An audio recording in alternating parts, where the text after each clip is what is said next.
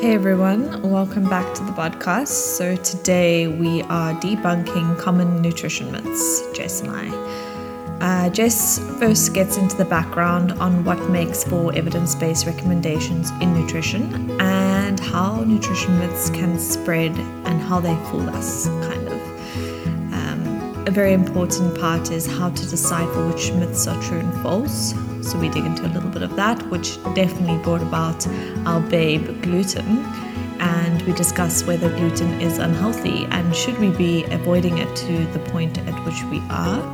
We also touch on organic foods and pesticides and kind of chatting about, is organic really healthier?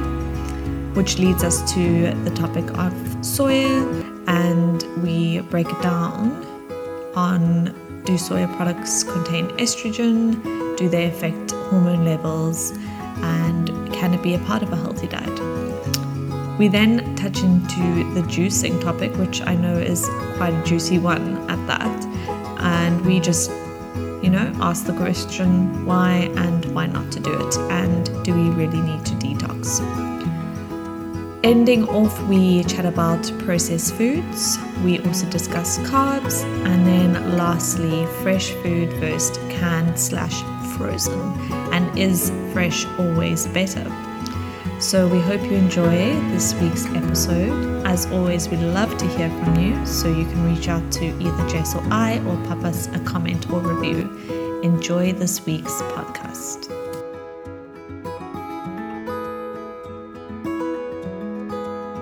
Hi everyone, welcome back to episode 6 of the podcast with myself and Jess. Today we're going to be debunking common nutrition myths. So I thought it would be really great to start off with how to understand what makes for evidence-based nutrition recommendations. Cool. So this is a big topic. We can speak about this for 2 hours, but I'm going to say that there are different levels of evidence when it comes to science and medicine.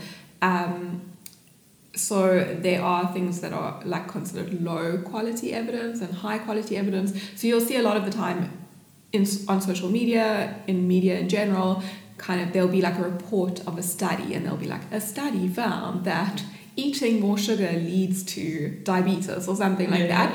And when we read those sorts of articles, we don't know what type of study was it, what was the population size, what were was there a control group? That's really important in all nutrition studies. So there should be a group who doesn't eat sugar, for example, and a group who does eat sugar, and you can compare. Is that what a controlled group environment is? So a control group is always the placebo. So it's the person that doesn't have the intervention or has an intervention that can look like sugar. So sometimes they give them xylitol and they think they're eating sugar, but they're not. That kind of thing.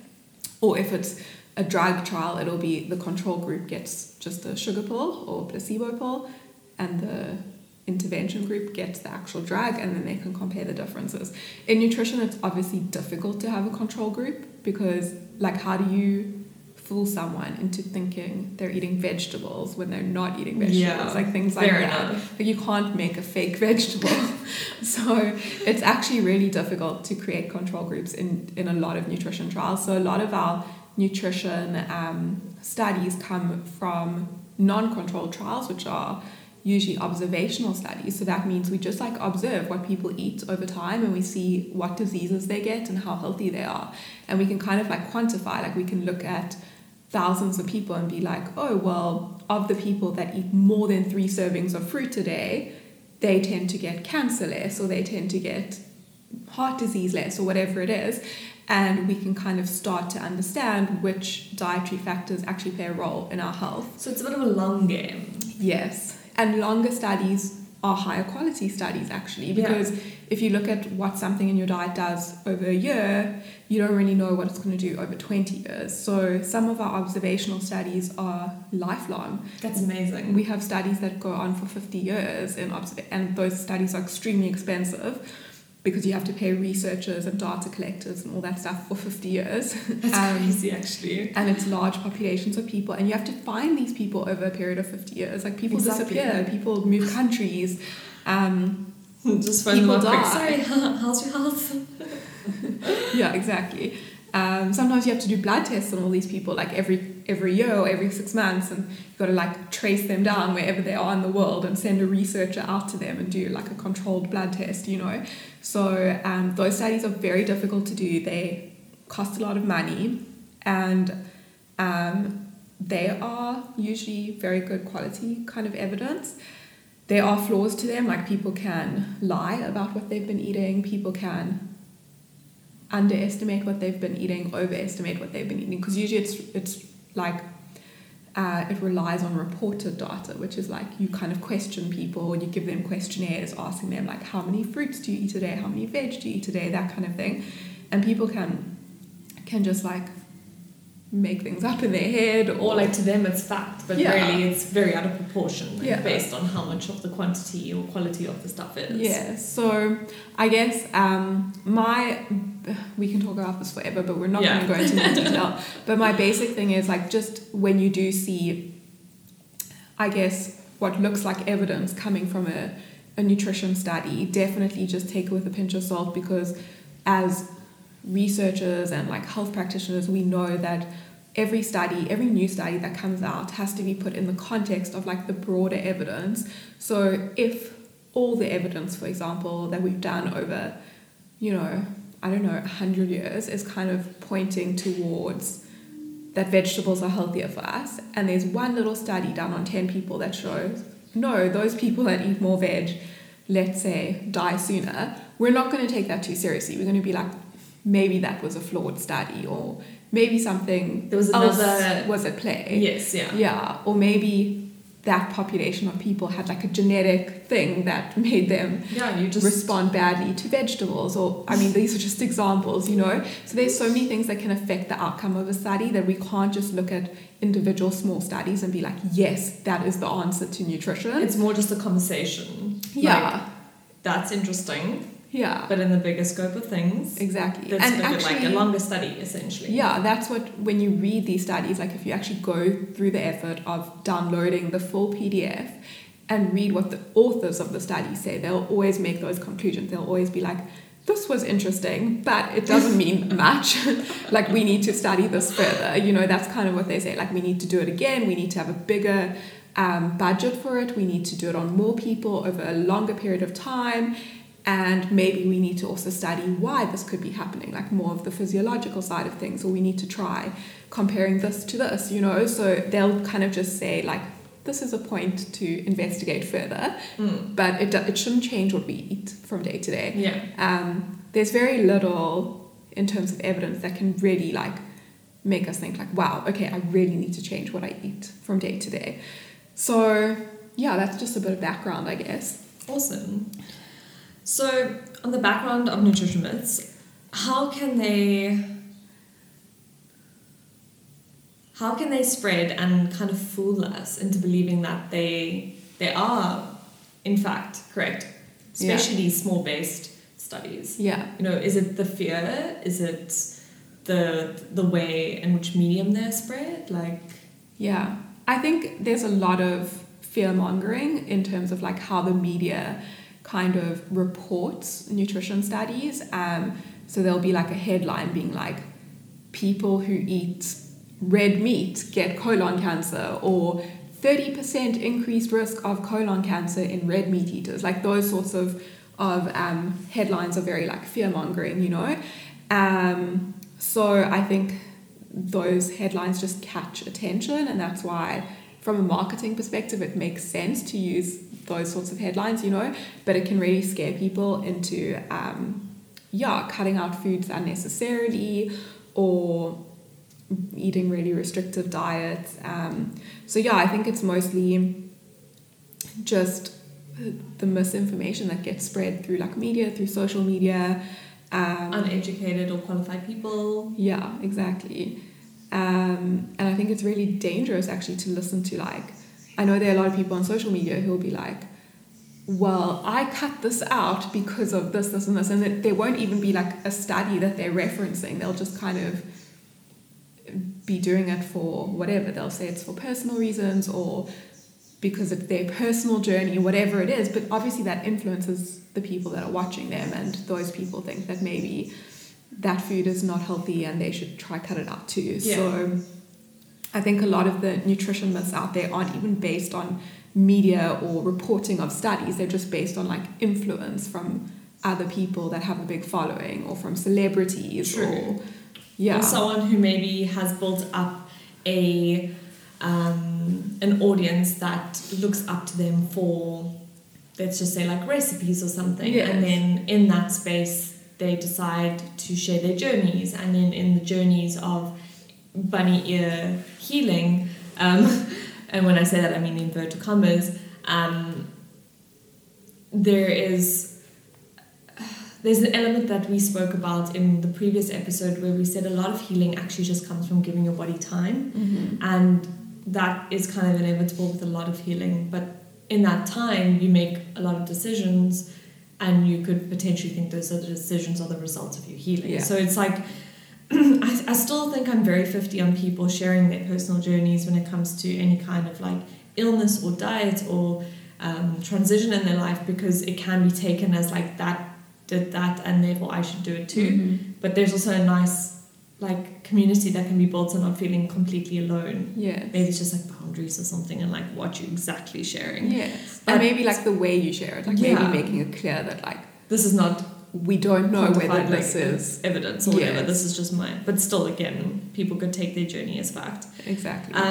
But how do we decipher these myths? You know, like what's true, what's false? Like there's so much out there. Yeah, I think it's really difficult, but I guess what I would say is, firstly, using common sense can be a good start. I mean, we all know from our, I guess, just from like high school already, like we know fruits and vegetables are healthy and eating a balanced diet is healthy, and you know, eating things in moderation. So if you see a nutrition myth or a nutrition message that seems very extreme, like I would say, don't take that as fact, just like, you know, or something that seems like completely counter to anything you've ever heard before, really go research it further.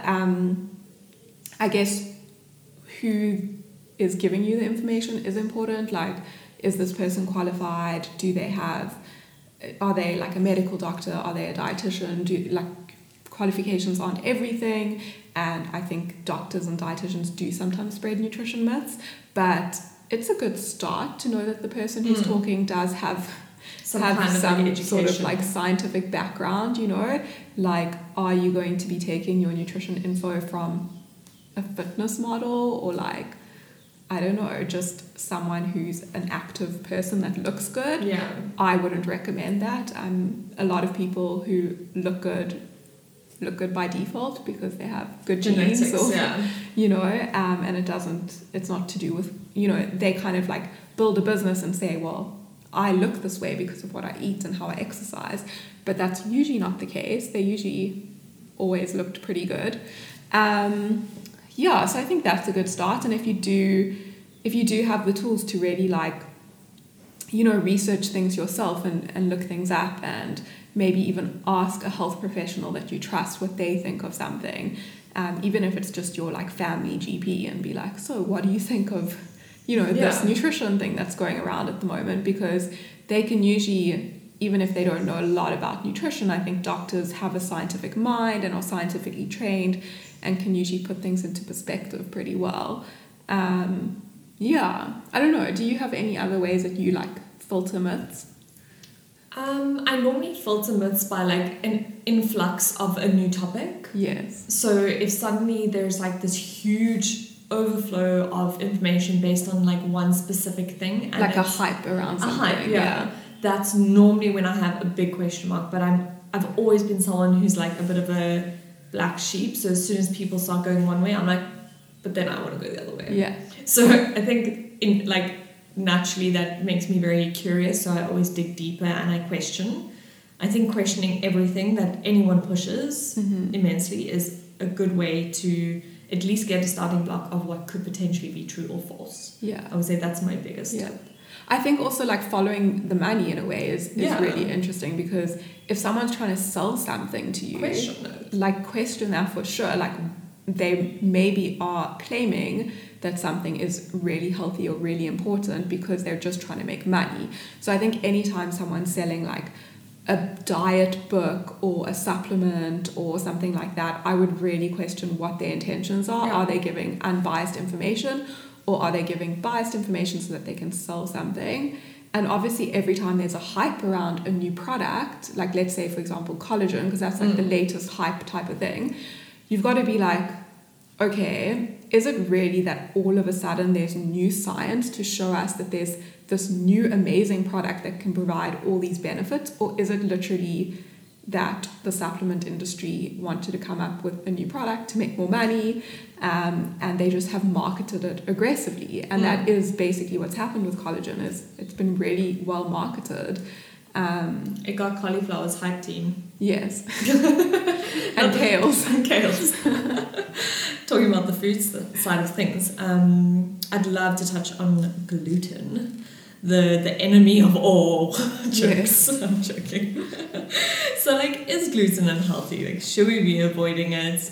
I know we've kind of touched on this with our IBS topic, but like, just from like a general debunking of myths, like, is gluten really that much of an a-hole? Because this poor guy has got the worst rep. It's so funny. People have really demonized gluten, and a lot of people I see, they're like, I mostly eat gluten-free. Like, you know, it's funny when you're a dietitian because people almost try to like impress you with what they eat, and then it's the same with exercise. They're like, you know, I used to be like super fit. I'm like, babes, it's fine. You're here now. They just get you moving. I used to run marathons. Yes. Not making fun of them, but it's more just like, yeah, it doesn't matter what you did or what you eat. Like, we don't really judge people. Like, we don't really care where you're at right now. I almost like people to come in on a blank slate. Like, to me, that's more fun because I can like build from there, as opposed to people coming in with like preconceived ideas of like what they should be eating and what they shouldn't be eating. Because then I have to like undo all the false thinking first before we can start. Yeah. And I'm sure you have the same thing with like exercise, where like people are like, HIIT is the best. No, it's I really just don't want to do heavy weights because I don't want to bulk. Yeah, exactly. So yeah, gluten, I guess, has been really demonized, and I really think it comes from this whole idea that like carbs make you fat, and you know, pasta and bread are going to make you gain weight, and people are just so scared of gaining weight. They're so scared of carbs, they're so scared of pasta and bread, and like lately the conversation has changed to like, it's because of the gluten in those foods that... I've also heard but I've heard the conversation of like gluten increasing leaky gut. And being like pro-inflammatory and things like that. Yeah, for sure. And if you're celiac, yeah, exactly. If you are like allergic to gluten, or you have celiac disease, or you have gluten sensitivity, which is very rare, by the way. It's not like every second person, as what we see in the wellness world. Then yes, for sure, like gluten is going to cause inflammation in your gut, and it's going to maybe cause like some systemic issues. But if you are not gluten sensitive, there is really nothing wrong with gluten. I think it's an interesting conversation, because I guess like in the 90s and the early 2000s, like talking about carbs as scary and bad and fattening foods was like the big conversation. And in the last sort of 10 years, people have moved more into like talking about things from a wellness perspective. Like, we don't demonize foods for being fattening anymore, but we demonize foods for being unhealthy or toxic or inflammatory. Yeah, inflammatory, dangerous, cancerous, all those sorts of things. So that's like our big like fear these days, is like that things are going to give us cancer or make us sick. And we have like a serious distrust of, you know, food. What our bodies can also do. Yeah. And I guess we've all become aware that like people are getting diseases more and are dying younger and things like that. So, and we kind of maybe think it's our food or our diet, which maybe to an extent some of it is, but some of it's also other environmental things, I think, too. So yeah, so I guess gluten at the end of the day is a protein, and generally speaking, we don't react badly to proteins, because proteins actually get broken down into amino acids. So we just absorb the amino acids, and the amino acids, our body's just like, oh, you fed me protein, that's all it knows. So the only time gluten can really cause issues is if you are allergic to that protein. I do think some people do react badly to certain gluten-containing products. We did cover this in the IBS episode, like about, you know, how some gluten-containing products can be high in FODMAPs. And I definitely find like kind of refined carbohydrate foods tend to cause some gut issues for people, like eating like white pasta and white bread and sugar, obviously. Yeah. And then people will think, oh, well, I ate a big pasta and I got bloated, therefore it's the gluten. Meanwhile, it's probably just like the type of carbohydrate that you had that's fermenting in your gut and the amount that you had, you know? Yes, that's very true.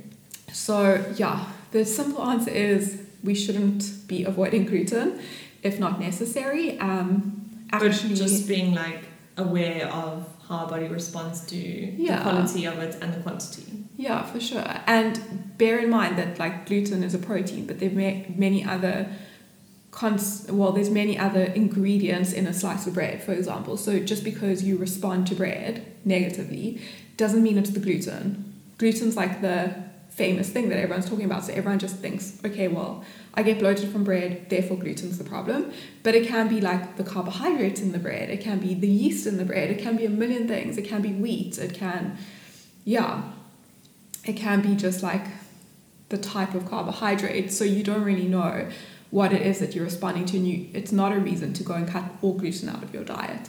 And cutting gluten out of your diet can limit your intake of B vitamins, iron, fiber, folate, all those sorts of things. So it's not something to take lightly, and it's not something to do unless you really need to do it. They've actually done reviews on, like scientific reviews on this, and they found that people who eat gluten-free are more likely to actually eat less fiber and actually eat less B vitamins and folate. So it can make you less healthy. Yeah, that's actually a very important topic.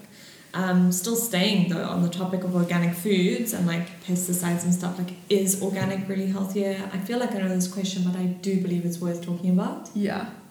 Well, I guess I think this brings us back to that whole thing of like being so scared that foods are causing cancers and disease, and you know, like how modern farming systems are so bad for us, and that's like a general belief in the wellness world right now, and therefore people believe like organic is somehow like cleaner and or has less like chemicals, has less pesticides, those sorts of things.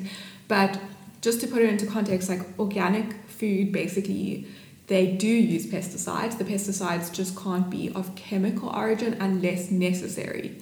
So you still might you definitely are still getting pesticides when you eat organic foods. They just use natural pesticides, and natural isn't necessarily safer or better. And they've done reviews on organic foods where they've actually found that some organic foods have higher levels of pesticides than the non-organic versions. Oh, wow. So I don't think organic saves you from like pesticide residue on your food. I still think you should be like washing your food if it's organic. And yeah, the best way to reduce pesticide residue is just to wash your fruits and your vegetables. Yeah, and that's super easy. Yeah. So having access to clean water, obviously. Yeah, exactly. And actually, there have been reviews on like whether organic foods have more nutrients, whether they're healthier for us, and they have found that there's really no difference in terms of like, because that's what some people will say is like, oh well, organic farming is better for like soil quality, and therefore the vegetables will have more nutrition. And the scientific reviews have not found that that's true. Sure. Well, that's a good thing to mention then, because I think a lot of people definitely do. Not saying it's a bad thing, like you do you, but dig into their wallets a little bit heavier. Yeah. You know, to have in inverted commas healthier access to food. But if it's not really proven that it is, like if you're not in a space to afford organic, like don't guilt yourself for buying from the shops. Yeah. That doesn't maybe it's not labeled that and way. at the end of the day, like I really get upset about this because it kind of makes people perceive being healthy to be expensive, and that's not true. Like being healthy can be very affordable. So I hate that all these wellness fads or like wellness trends kind of make it more inaccessible for people to be healthy, or make it seem super privileged to be healthy. And it is privileged to be healthy at the end of the day. Like even to be able to, like you mentioned, afford like have running clean water to wash your fruits and your vegetables, or to be able to afford fruits and vegetables from the supermarket, is privileged. But to an extent, like, I think we make it more privileged than it needs to be. Like with expensive powders that you could potentially get in foods, or collagen that your body does not need from a powder. Sorry that we're bullying collagen. Yeah, sorry, collagen. Let's move on to soy. I wanted to also mention about organic foods. Like, this is something I always say to people, is at the end of the day, we know for sure that the amount of fruits and veg that you eat impacts your health hugely. And sometimes trying to be like too perfectionistic about foods, is that a word? Perfectionist.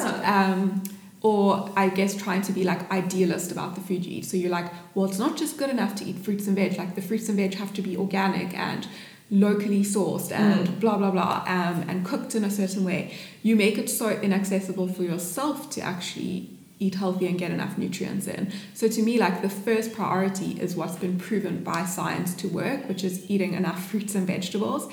And whatever makes it kind of practical for you to do that is so much more important than like the idealistic view of like how you should consume those fruits and vegetables or where they should be sourced from and things like that.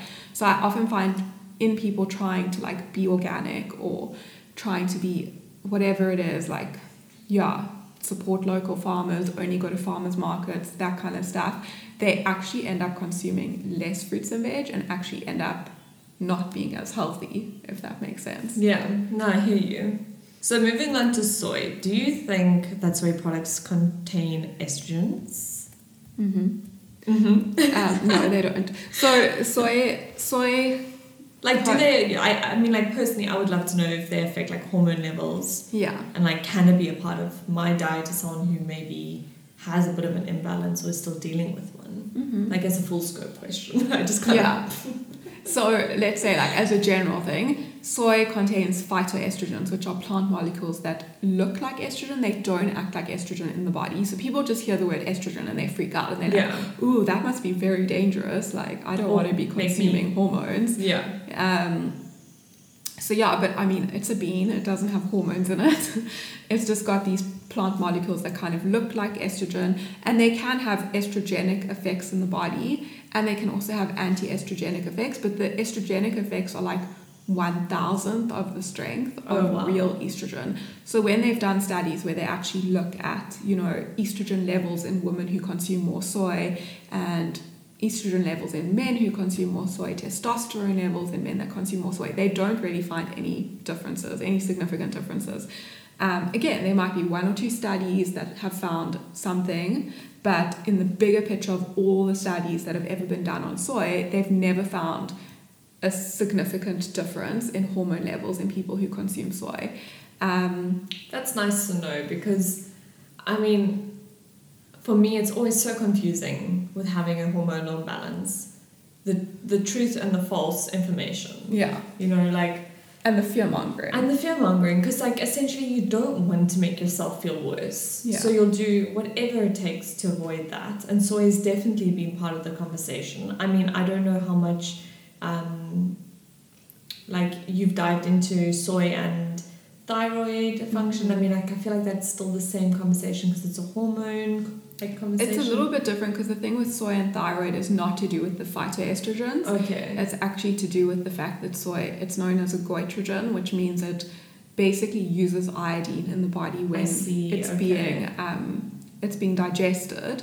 There are so many foods that are goitrogen, so like kale, like all cruciferous vegetables, actually kale, cauliflower, Brussels sprouts. I think even radishes. Yes, exactly. Yeah. And no one's going around being like, well, if you have hypothyroid, don't eat kale. Like, everyone's like, it's a health food, eat it. Exactly, that's so true. But the thing is that when you do eat those foods, your body does need more iodine. And if your body is low on iodine, it can't make enough thyroid hormone, so it makes you hypothyroid. So for some people, the cause of their hypothyroidism is... Hyper or hypo? Hypo. Oh, okay.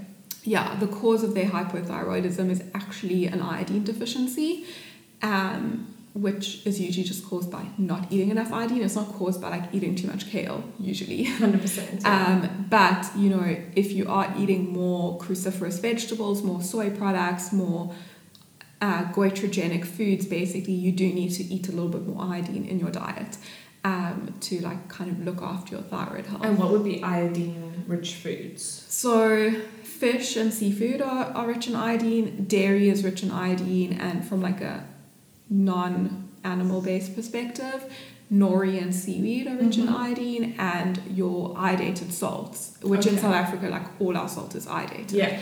So it's not difficult to get enough iodine in. Some people do, add an iodine supplement into their regimen, like even just people who get diagnosed with hypothyroid, that's one of the things they do is they start taking an iodine supplement, or they start taking like a multivitamin that's got their daily dose of iodine, just to make sure that they are getting enough. So you could always do something like that. But I mean, that's what I do. I have Costal, and it has those in it. Exactly. Just to make sure that I get enough. So a lot of the thyroid support kind of supplements have your daily dose of iodine in. Don't take too much iodine. No, that's also not good. Too much of anything. Yeah. So I think soy, if you do have a thyroid disorder, like you do have to just be aware. Be aware. Like I wouldn't eat like 4 servings of soy products a day. No. But so few people do that anyway. Like if you did have soy, like it's like the odd bit of tofu, like maybe some meat alternatives every now and then, but it's probably not more than like 2 or 3 times a week.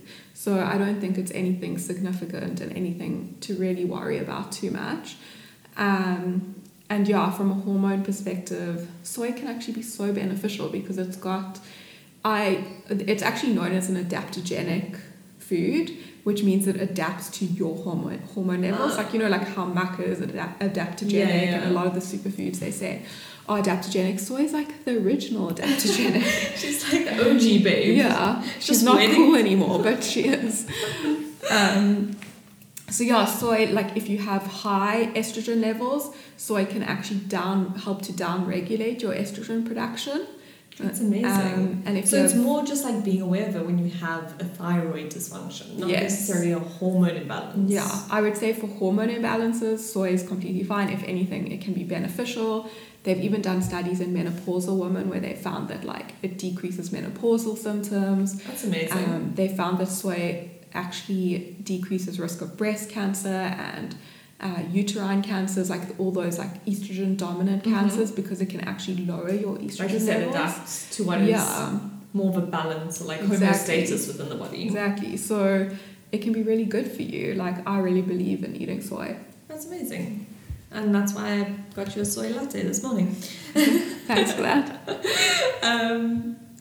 Okay. So on what you got me this morning, which was this really cute juice, I think it would be a good topic of conversation, and something that, to be honest, sometimes I even still question. I'm like, is it good or isn't it good? Yeah. Like, I mean, I know innately it's probably not the best, but is it that bad? And that's juicing. Like, why or why not? Yeah.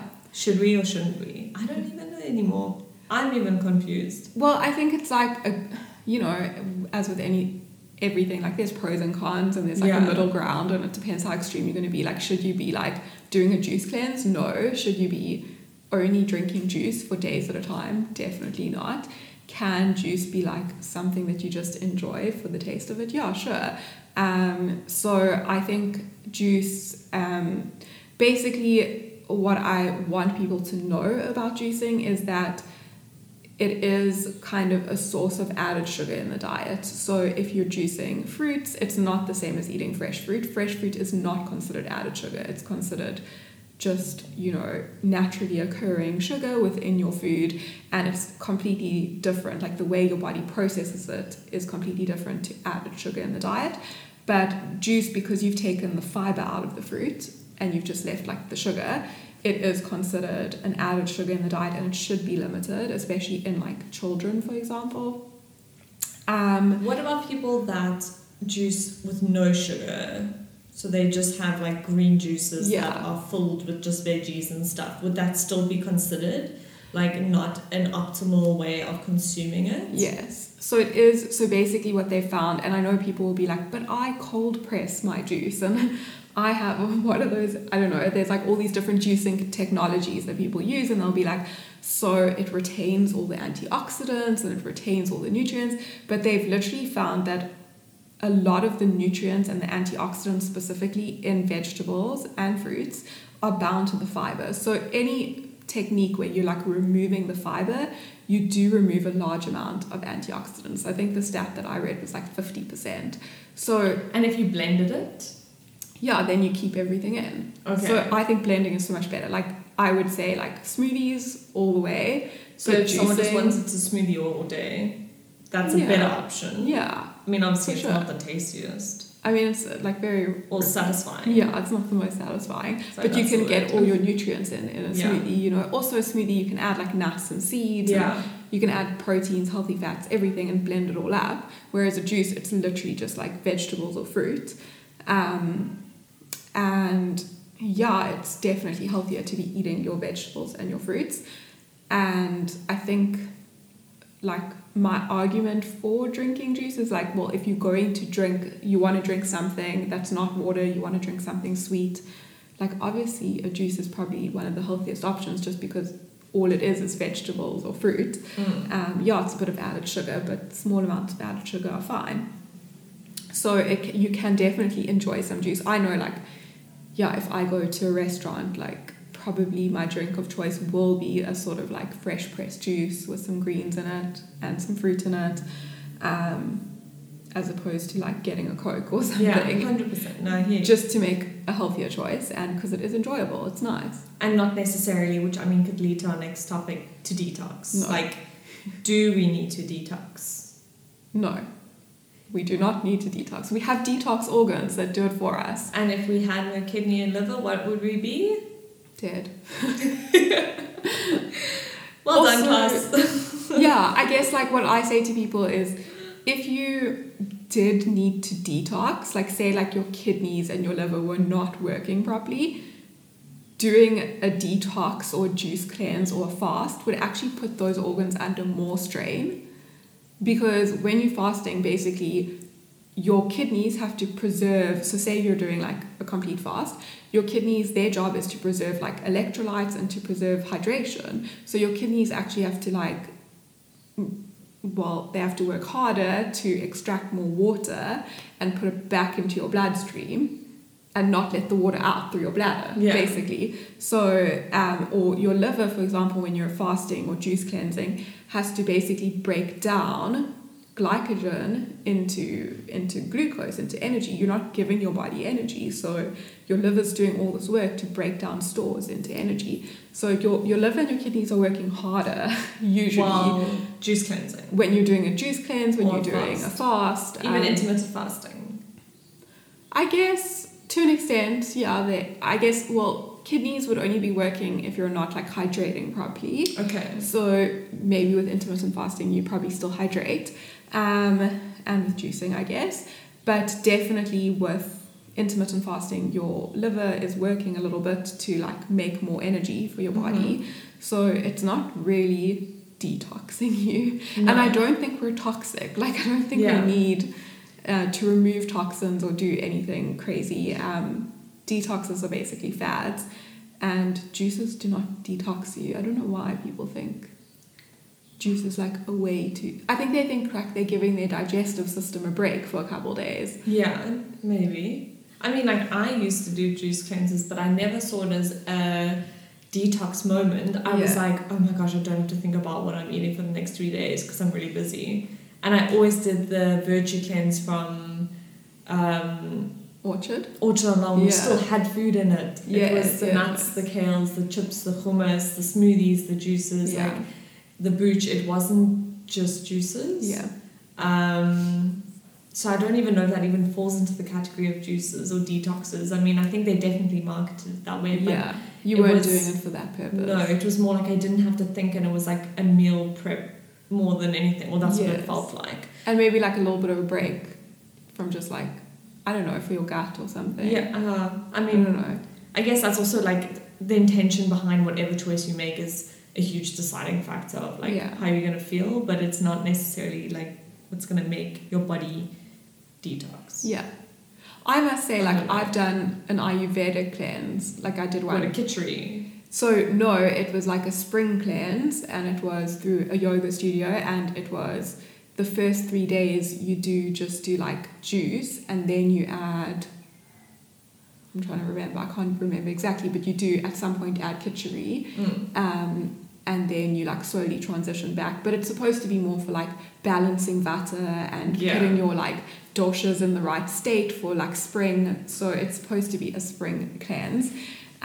It's not supposed to be like your body is toxic and therefore you have to remove toxins. I think that's what I was trying to get at with like the intention of why you do things like this, and maybe it's just about more companies just being a bit transparent behind the marketing of something. Yeah. Not transparent, but maybe just like a little bit more empathetic behind the person that's consuming it, and not being like, you're toxic. Yeah. You must buy this to be better. Well, I think, to be honest, like, let's be honest about why women do cleanses, because I know from my patients, they'll be like, I'm just going to juice for 3 days and lose a few kilos. Yeah, it always boils down to weight. Yeah, like, I'll have a flat stomach after that. But I mean, how do you maintain those results? It's not sustainable. Like, you're taking in such a small amount of calories when you juice for a couple days. So obviously you'll drop a lot of weight. But then as soon as you start, exactly. And then as soon as you start eating again, like, you're just going to regain it. So you're not achieving anything. You basically just like yo-yo dieting, or you're getting yourself into like a binge restrict kind of cycle. 100%. Because you're literally, after that juice cleanse, you are going to be so starving that you're going to like start binging or overeating. So yeah, don't juice to lose weight. Yeah, I think that's it. Like, if you're choosing to do it for like a personal, and like what you did, a spiritual practice almost, I think that there is, I mean, this is my opinion, there is room for it, but it's not from a detoxing perspective. And I mean, I do a spiritual fast, like a Jewish fast once a year, which is like 25 hours of no food or water. And it's horrible and I hate it. And I like hate doing that to my body. And I'm literally just doing it because like it's my religion and we have to do it. We like really believe that if you don't do it, you're not going to have like blessings for the year to come and stuff. What is it called?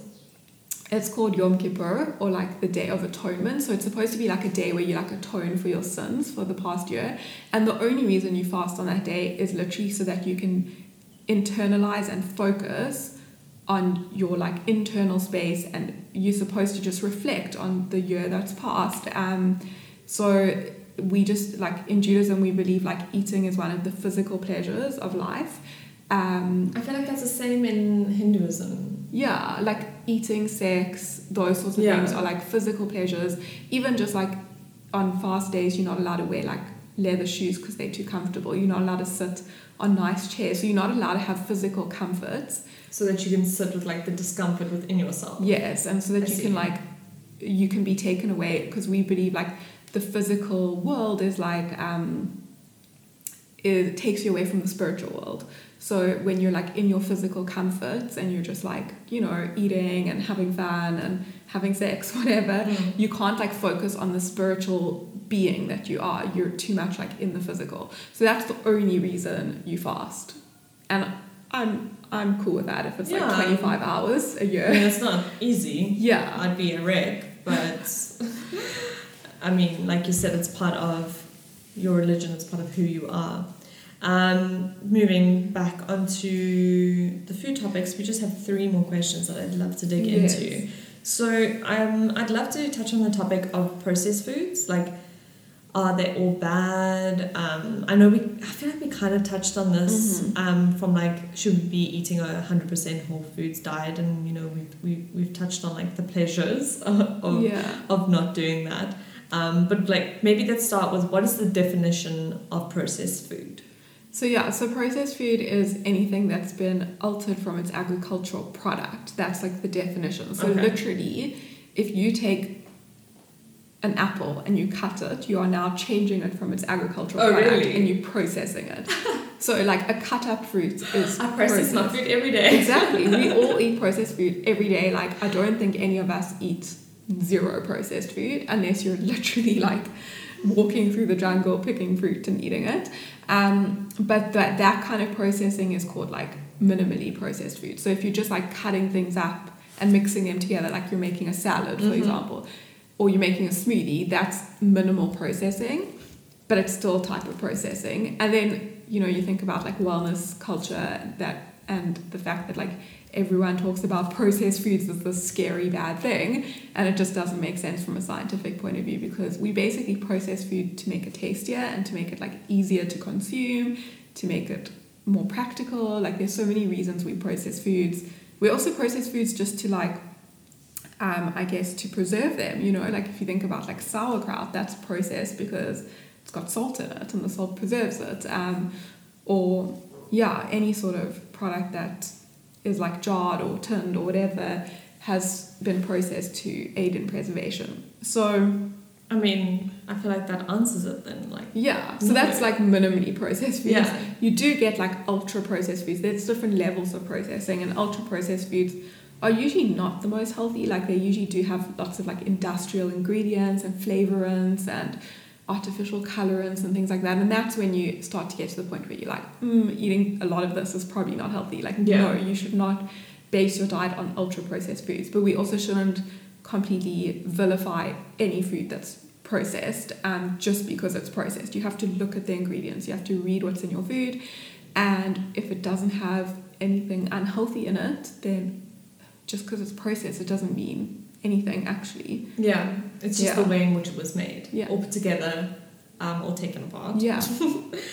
Which I find fascinating that's like the actual definition of it. Like I cut my apple and now I've processed my food. That just has blown my mind. And anything with multiple ingredients is considered processed. So if you like 2 ingredients, that's processed. Yeah, if you make a curry, that's a processed food. Wow. That's actually like I guess people just have the perception that processed is like those meat alternatives. Yeah, you know or like they like processed is like, I guess people think it's like sweets, and I don't even know.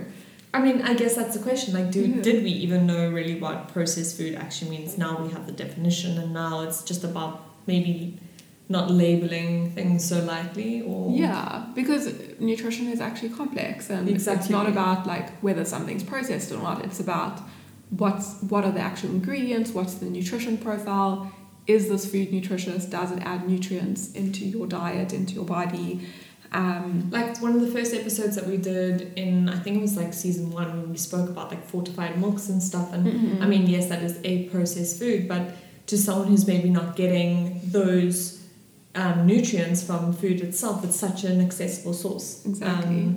And that's another reason why we sometimes process foods. Like it can be to preserve foods, which is important, because if we don't preserve foods, like we sometimes don't have access to food.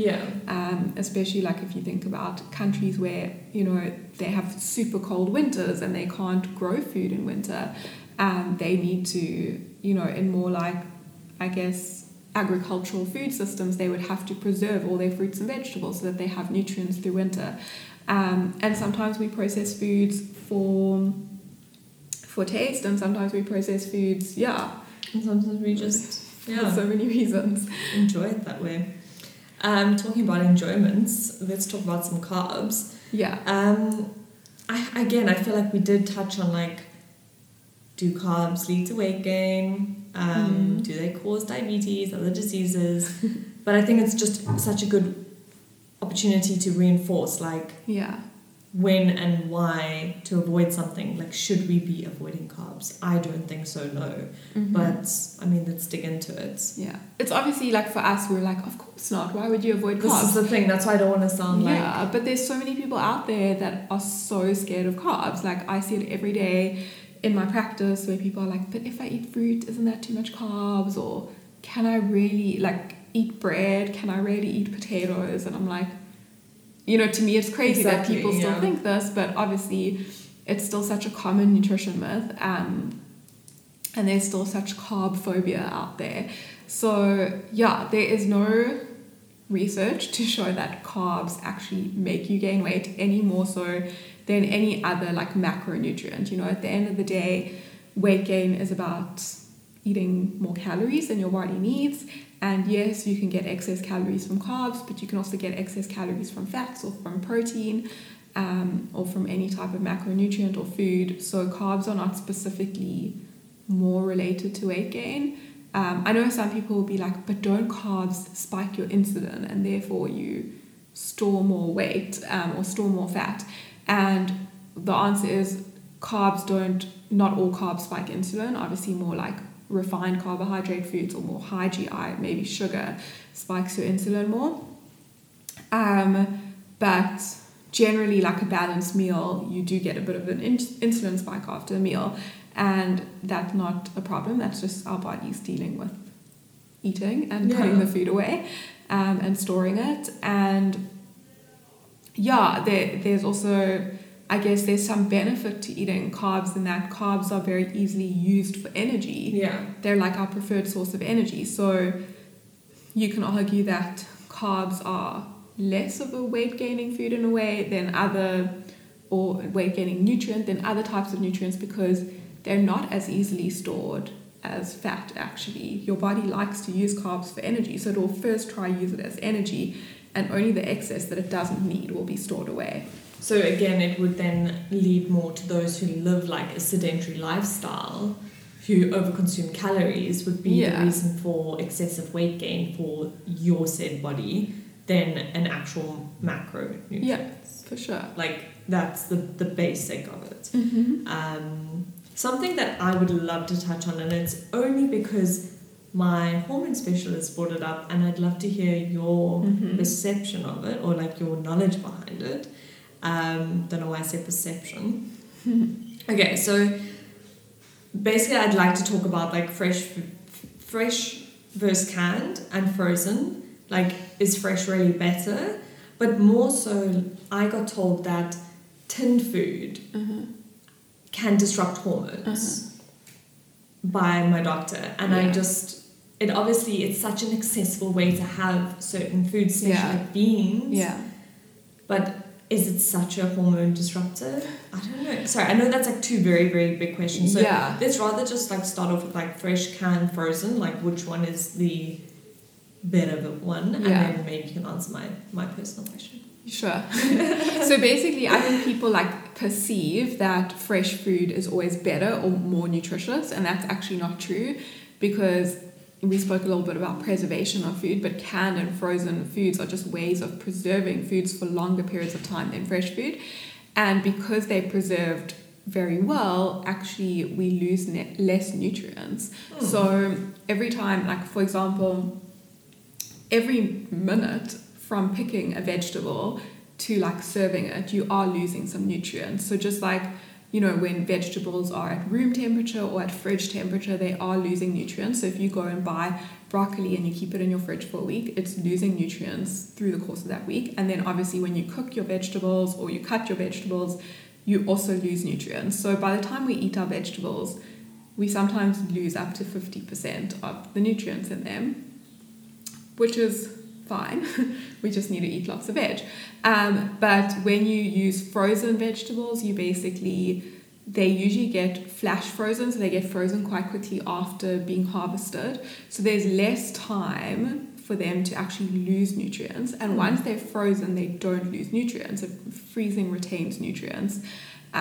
So I'm a big fan of frozen veg. Listen, I love frozen veg. Yeah. But I mean, even to the point of just like, for example, I've started putting like frozen peas into my smoothies, and it's such an extra like source of protein and extra green. Yeah. It makes my smoothie nice and thick. But then like if the added benefit is that it's got a high nutrient content, that's the word, like, whoa, another bonus, you know? For sure. I think it's so crazy to me how people think that frozen veg is bad. I guess it's like everyone thinks of frozen veg as like, you know, those like traditional like carrot, corn, pea mixes. Oh yeah, well to be honest, I was thinking that in my head. Yeah. I was like, is that still in the same? But yeah, it is. I mean, it's still healthy. I guess people just think like, oh, it's better to eat more green vegetables and more. But you get frozen spinach, you get frozen broccoli, you get frozen stir fry mixes, you get everything frozen. You can even freeze your own vegetables, you know. So well, I tend to do that a lot with my spinach because it literally lasts like a day out of the bag. Yeah. So I just end up putting them in my smoothies, and that's also really nice. For sure.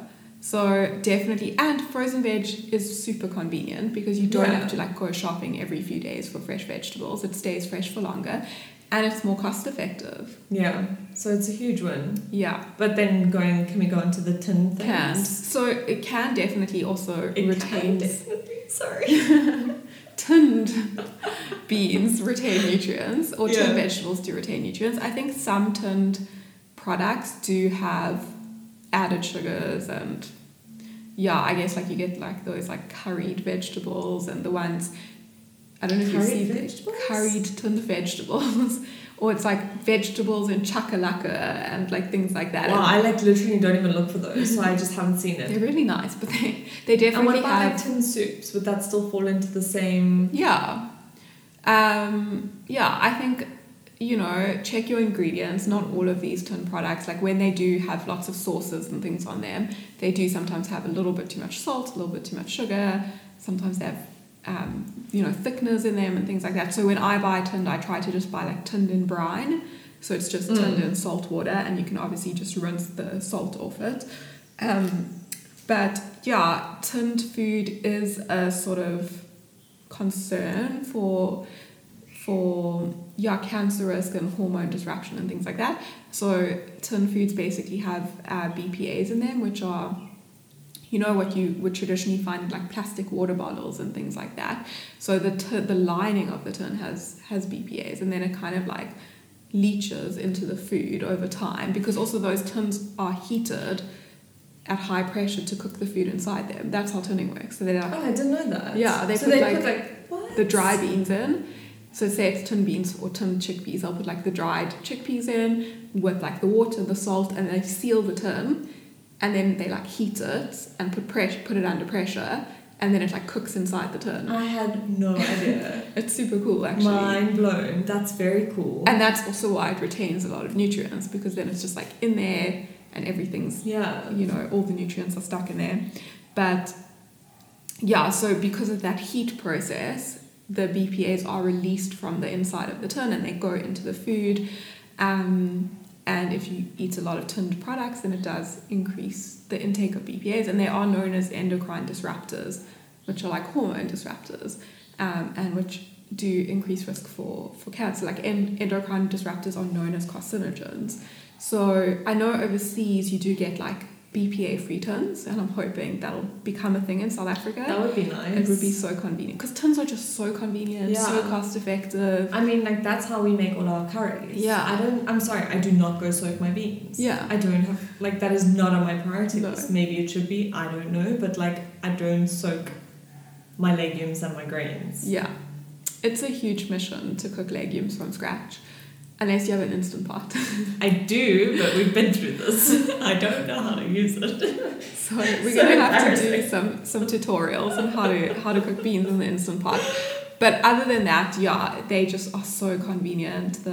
So maybe it's like, I mean, this is what I get out of what you've shared now, is that it's not necessarily that like either are better, but it's just maybe about like, again, like how much you have of those products. So like it's not about, yes, fresh food is obviously ultimately fab, but frozen food has more nutrients and is more convenient, and tin food is like maybe something that should be limited, but all three are perfectly fine to be in your home. Yeah. And I also think like, yes, tin food has its risks in terms of like BPAs, but I'm not going to be like, oh my gosh, it's so dangerous, never touch a tin, you know. It's really, it really is a dosage thing. It's like, how much tins are you using? And you know, you really would have to eat quite a lot of tin food to get like an excessive amount of BPAs in and increase your risk of cancer and things like that.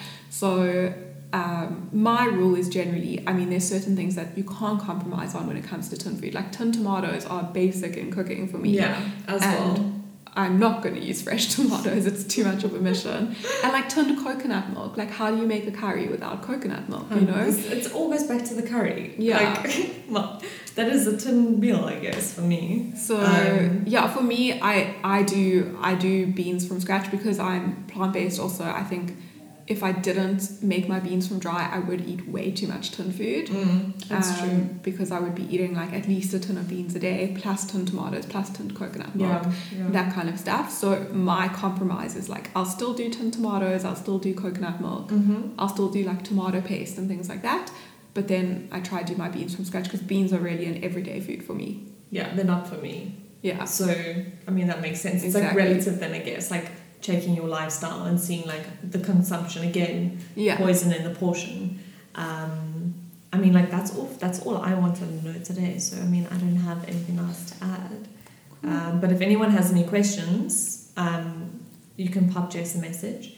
Sure. I'll leave your handle in the show notes. Otherwise, it's at The Green Dietitian, but I know that there's some underscores, so I'll just make sure. But yeah, that's us from today, I think. Yeah, cool, awesome. We'll see you next week. Yes. I think we've got one more. Yes. Okay, bye guys. Have a good day.